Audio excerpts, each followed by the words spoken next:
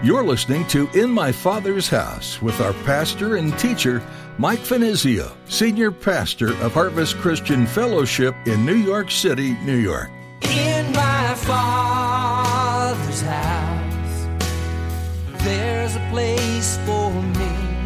In my Father's house, where I long to be.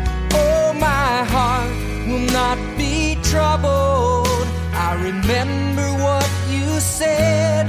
You'll return that I might live in my Father's house. There David declares, "Thy word have I hid in my heart, that I might not sin against thee." You know, one of the greatest strongholds against sin in a person's life is to have God's word within us. Daily reading the word of God. It strengthens us. It becomes a fortress for us. Gang, are we being mindful of the word? Purifying our minds by the use of the word. Have you ever been guilted into reading the Bible more? That may work for a little while, but if you don't approach God's Word with a desire for His truth and light, you'll easily find yourself distracted or simply skimming through without really breathing it in. In today's message, Pastor Mike will remind you of the life-giving nature of this incredible book. It's inspired by God, and you'll be amazed at the transformation that can happen in your life when you open your heart to the truth it contains. Now here's Pastor Mike in the book of 2 Peter chapter 3 as he begins his message, Regeneration and the Word of God. I remember what you said. You return that I might live in my Father's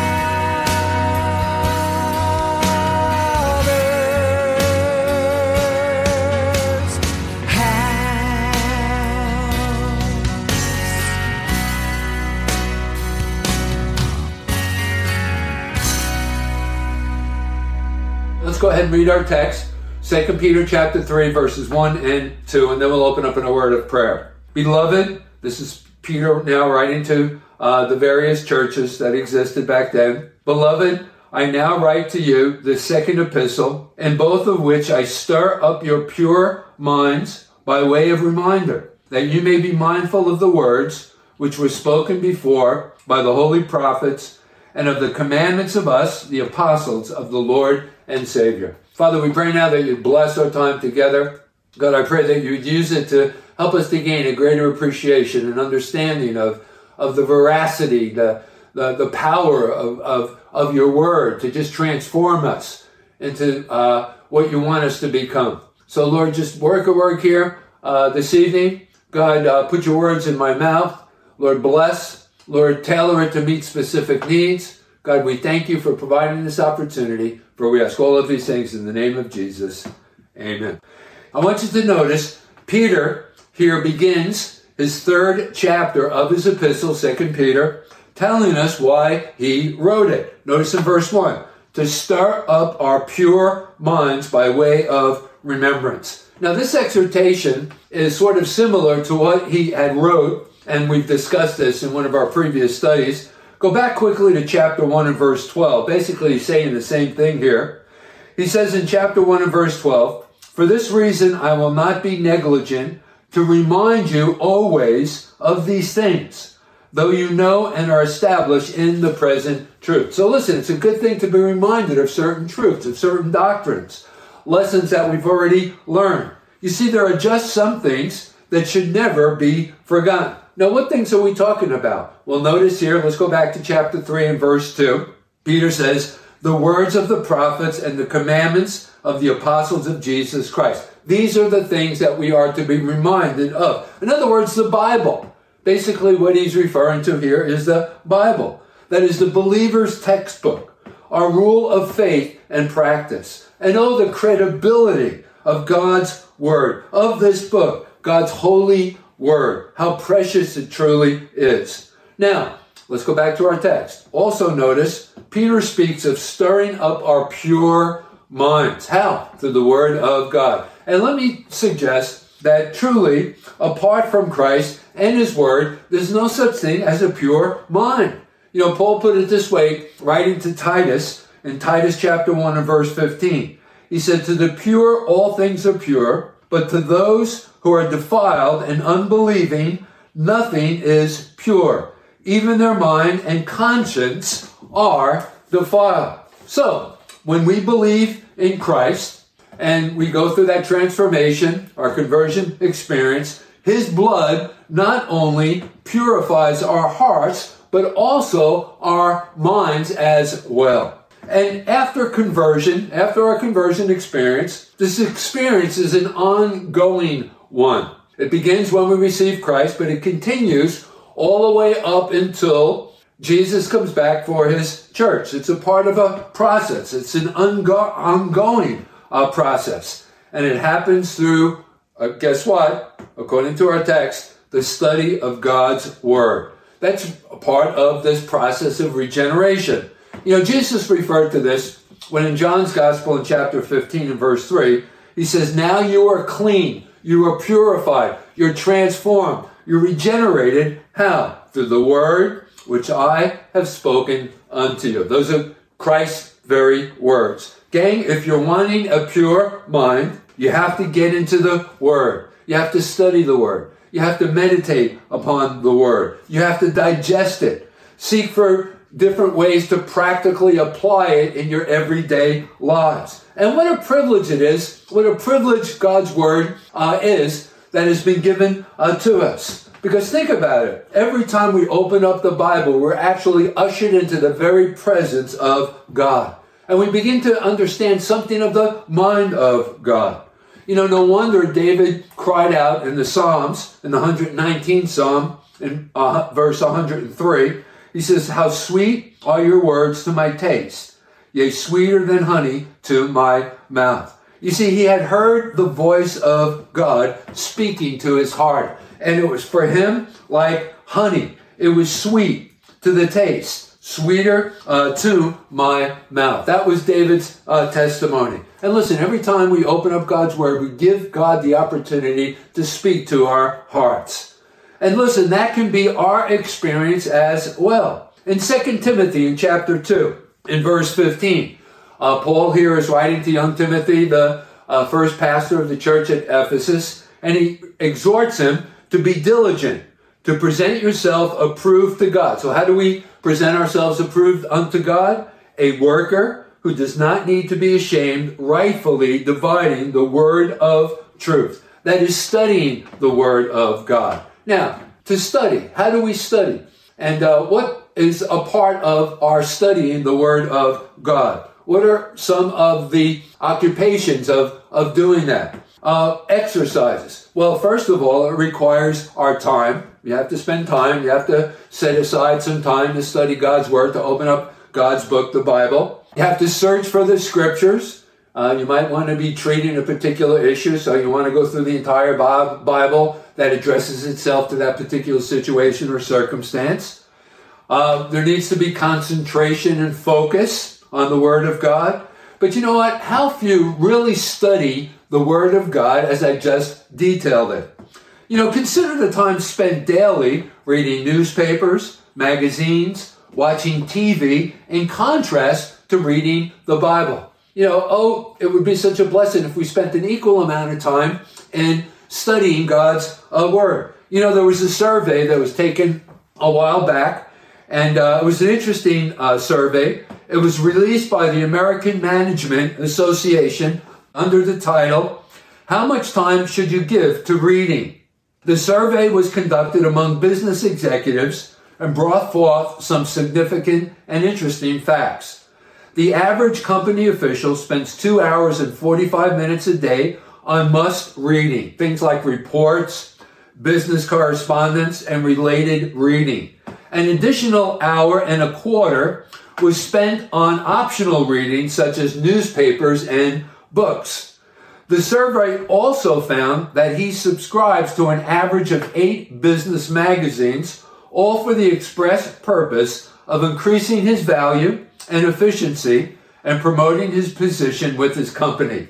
His reading is important because it is imperative. Well, that may be true in corporate America, but how much time should we give to reading the Bible? For us, it's must reading. It sustains our spiritual growth, our relationship with God.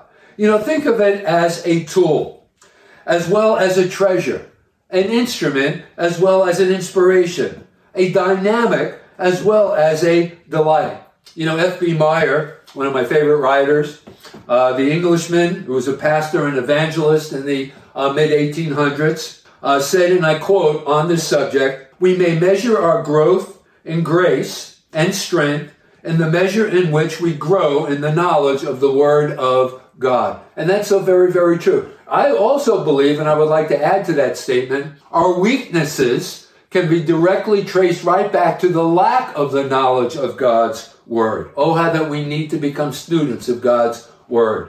David said, another cross-reference for you from the Psalms. I'm going to share a lot of references from the Psalms with you this evening.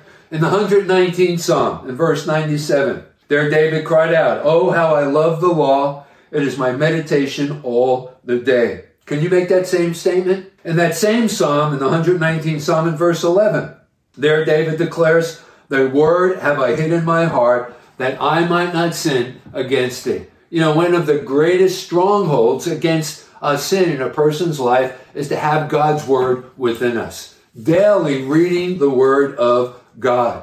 It strengthens us. It becomes a fortress for us. Gang, are we being mindful of the word? Purifying our minds by the use of the word. Do we honor and respect the Bible as God's truth? Here's another reference from the 119th Psalm. In verse 72, there David declares, "The law of your mouth is better to me than thousands of coins of gold and silver."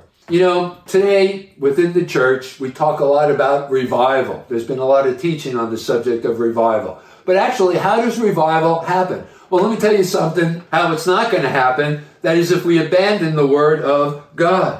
The requisite for revival is returning back to the word, faithfully preached, studied, believed, and practiced. Listen, I believe today that there is a tremendous need in our day within the churches that the Bible be brought back to a place of prominence in our pulpits. In 2 Timothy, in chapter 4, in verses 2 and 4, there Paul, exhorting Timothy, declares, and he's emphasizing the importance of this, he says, "Preach the word, be ready in season and out of season. Convince, rebuke, exhort," that's the effect that the word of God has as it comes forth across the pulpit, "with all long suffering and teaching. For the time will come when they will not endure sound doctrine, but according to their own desires, because they have itching ears, they will heap up for themselves teachers, and they will turn their ears away from the truth and be turned aside to fables." Listen, I believe that the apostasy that's being referred to here in these verses has been witnessed clearly in our present age. I fear the preaching of the word has been replaced with the gospel of opinion, which has led to all manner of weird, extreme excesses. Like, for example, mysticism, modernism, subjectivism, spiritualism, a host of cults, sects, and false religions. You see, the shallow doctrines of man have replaced the knowledge of God's word. No matter, I guess that's the reason why many of the churches today are in the way that they are today. It's been said that most people who join churches in our day join by confusion of faith rather than confession of faith. What am I talking about? Well, the same people who are ushered into the church, who become members of certain churches, they don't even know what doctrines their church holds to. They have heard so little of the word and know even less about it. And consequently, they are rushed into a church simply to help in the process of building a big church, which is powerless and useless. And listen, I'm not suggesting that there aren't large churches, huge churches, that aren't doing what God has called them to do. and have their priorities straight. And they set as a priority the teaching of the Word of God. But there are so many churches that aren't. And so we've got to stay in the Word. Remember what Paul tells us in the book of Hebrews in chapter 4 and verse 12. He says, for the Word of God is living and is powerful. In other words, the Word of God is alive. It can transform us. It affects us in a way. It's alive and powerful. And it's sharper than any two-edged sword, piercing even to the division of the soul and spirit, of the joints and marrows, and is a discerner of the thoughts and intents of the heart. Listen, I don't know anything else in the entire universe that can have that kind of an effect on an individual. It cuts through all of the facades and all of the deceptions, and it reveals the truth. Only the sharp two-edged sword, the Word of God, has that kind of a capacity. In 2 Timothy, here's another cross-reference for you, in chapter 2, in verse 9.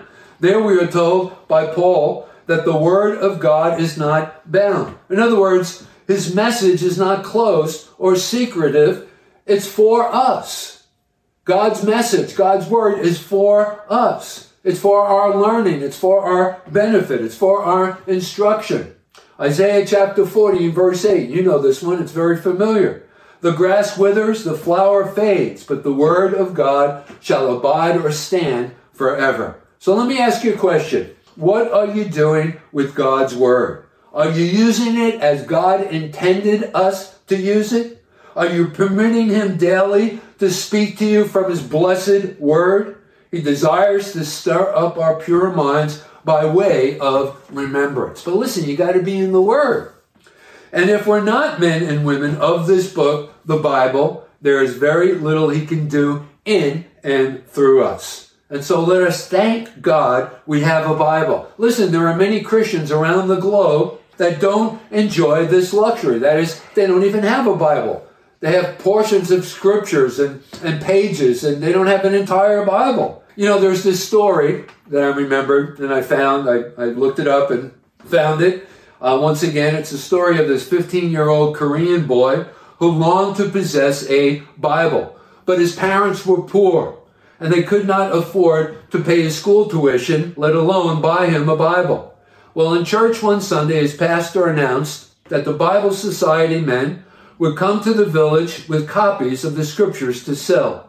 He added that the Bible Society would accept whatever farm produce the village folks should offer in exchange for the scriptures. They would accept even rice straw ropes, brooms, and other such items. Listen, when the boy heard that announcement, he felt that his opportunity had come. He would make straw rope. He thought he was the happiest boy in the world. He could not stop smiling. As soon as he returned home, he began to make rice straw rope. He started early in the morning and worked late into the night. By the time the Bible truck came to the village, he had made 455 feet of rope. As soon as the truck stopped in front of the village church, he ran to it carrying the bundle of rope in both arms. He handed it to the man in charge, who gave him a beautiful copy of the New Testament. When his hands held the copy, 2 lines of tears were flowing down his cheeks, but his face was bright and smiling. Maybe that's our problem. It's too easy for us to have a Bible. If we had to perform some laborious task to have a Bible, maybe we would appreciate it more. Listen, gang, if the Word hasn't had that place in your life as God intended it to have, listen, what do we need to do? Just confess your sin to God at this very moment. Pray the prayer that's recorded for us by David, also in the 119th Psalm in verse 18, when there he declared, "Open my eyes that I may behold wondrous things of thy law." And listen, every time you open up God's Word, you will also discover wondrous things about God, who He is, and His wanting to do that work within our lives. Get into the Word so He can speak to us daily. Verses 3 and 4. Peter says, knowing this first, that scoffers will come in the last days, walking according to their own lusts, and saying, where is the promise of His coming? For since the fathers fell asleep, all things continue as they were from the beginning of creation.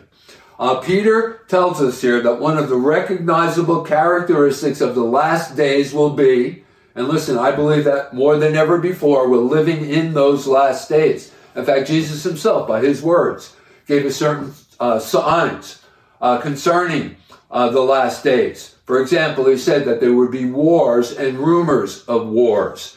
There would be perplexity among nations with no way out. Doesn't that describe the current scene between Russia and Ukraine? Jesus also went on and gave us further signs. He said that there would be pestilences throughout the world. And if the COVID-19 virus doesn't fall into that category, I don't know what does. So listen, we are living in the last days. And I think more than ever before, we need to get serious about the study of God's Word and the application of God's Word and our living in relationship to God's Word. Well, anyway, getting back to our study, one of the recognizable characteristics of the last days, according to Peter, will be, notice here in our text, the appearance of these scoffers who will refute the claims of God's holy word, the Bible.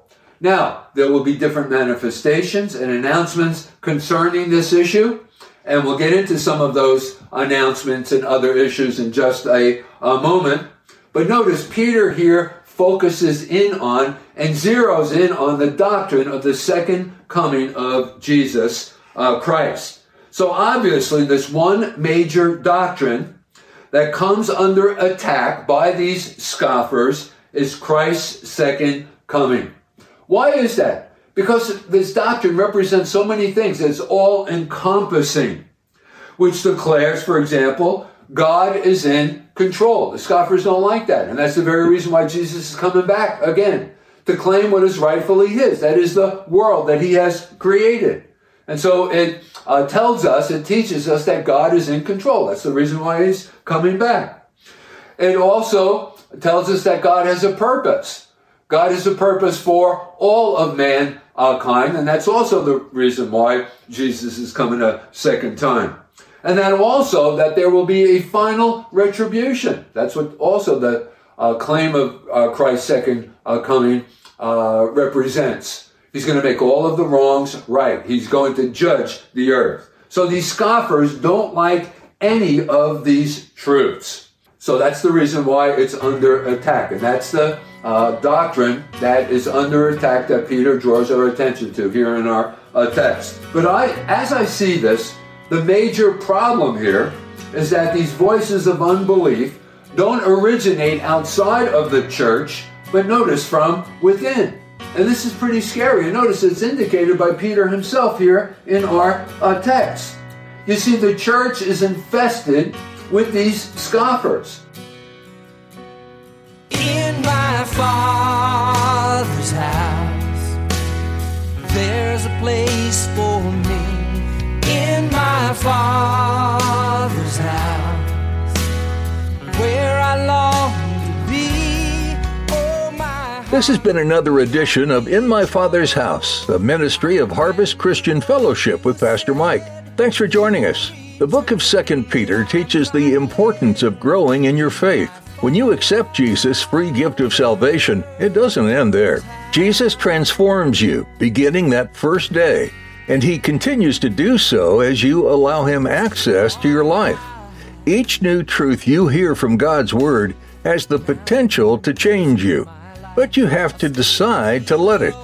It's our desire at In My Father's House to present Jesus to you through each program, and we pray he's already making an impact in your life. If you'd like to hear more messages from Pastor Mike, visit harvestnyc.org and click on the Resource tab. We invite you to visit us too. Join us for worship this Sunday at Harvest Christian Fellowship. To find out more and reserve your seat, visit harvestnyc.org, or just join us online for worship through the live stream if you can't be with us in person. We'd be honored if you join us in any way you are able to. Be sure to sign up for our email list for daily devotionals and the latest event information at Harvest Christian Fellowship. We'd also ask that you prayerfully consider supporting the ministry of In My Father's House through donation. We appreciate every gift given and will use it to reach more people with the Word of God. Find out more and donate securely online by clicking the Donate tab at harvestnyc.org. Thanks for giving and for being a part of today's listening audience, right here on In My Father's House. Oh, my heart, not be troubled.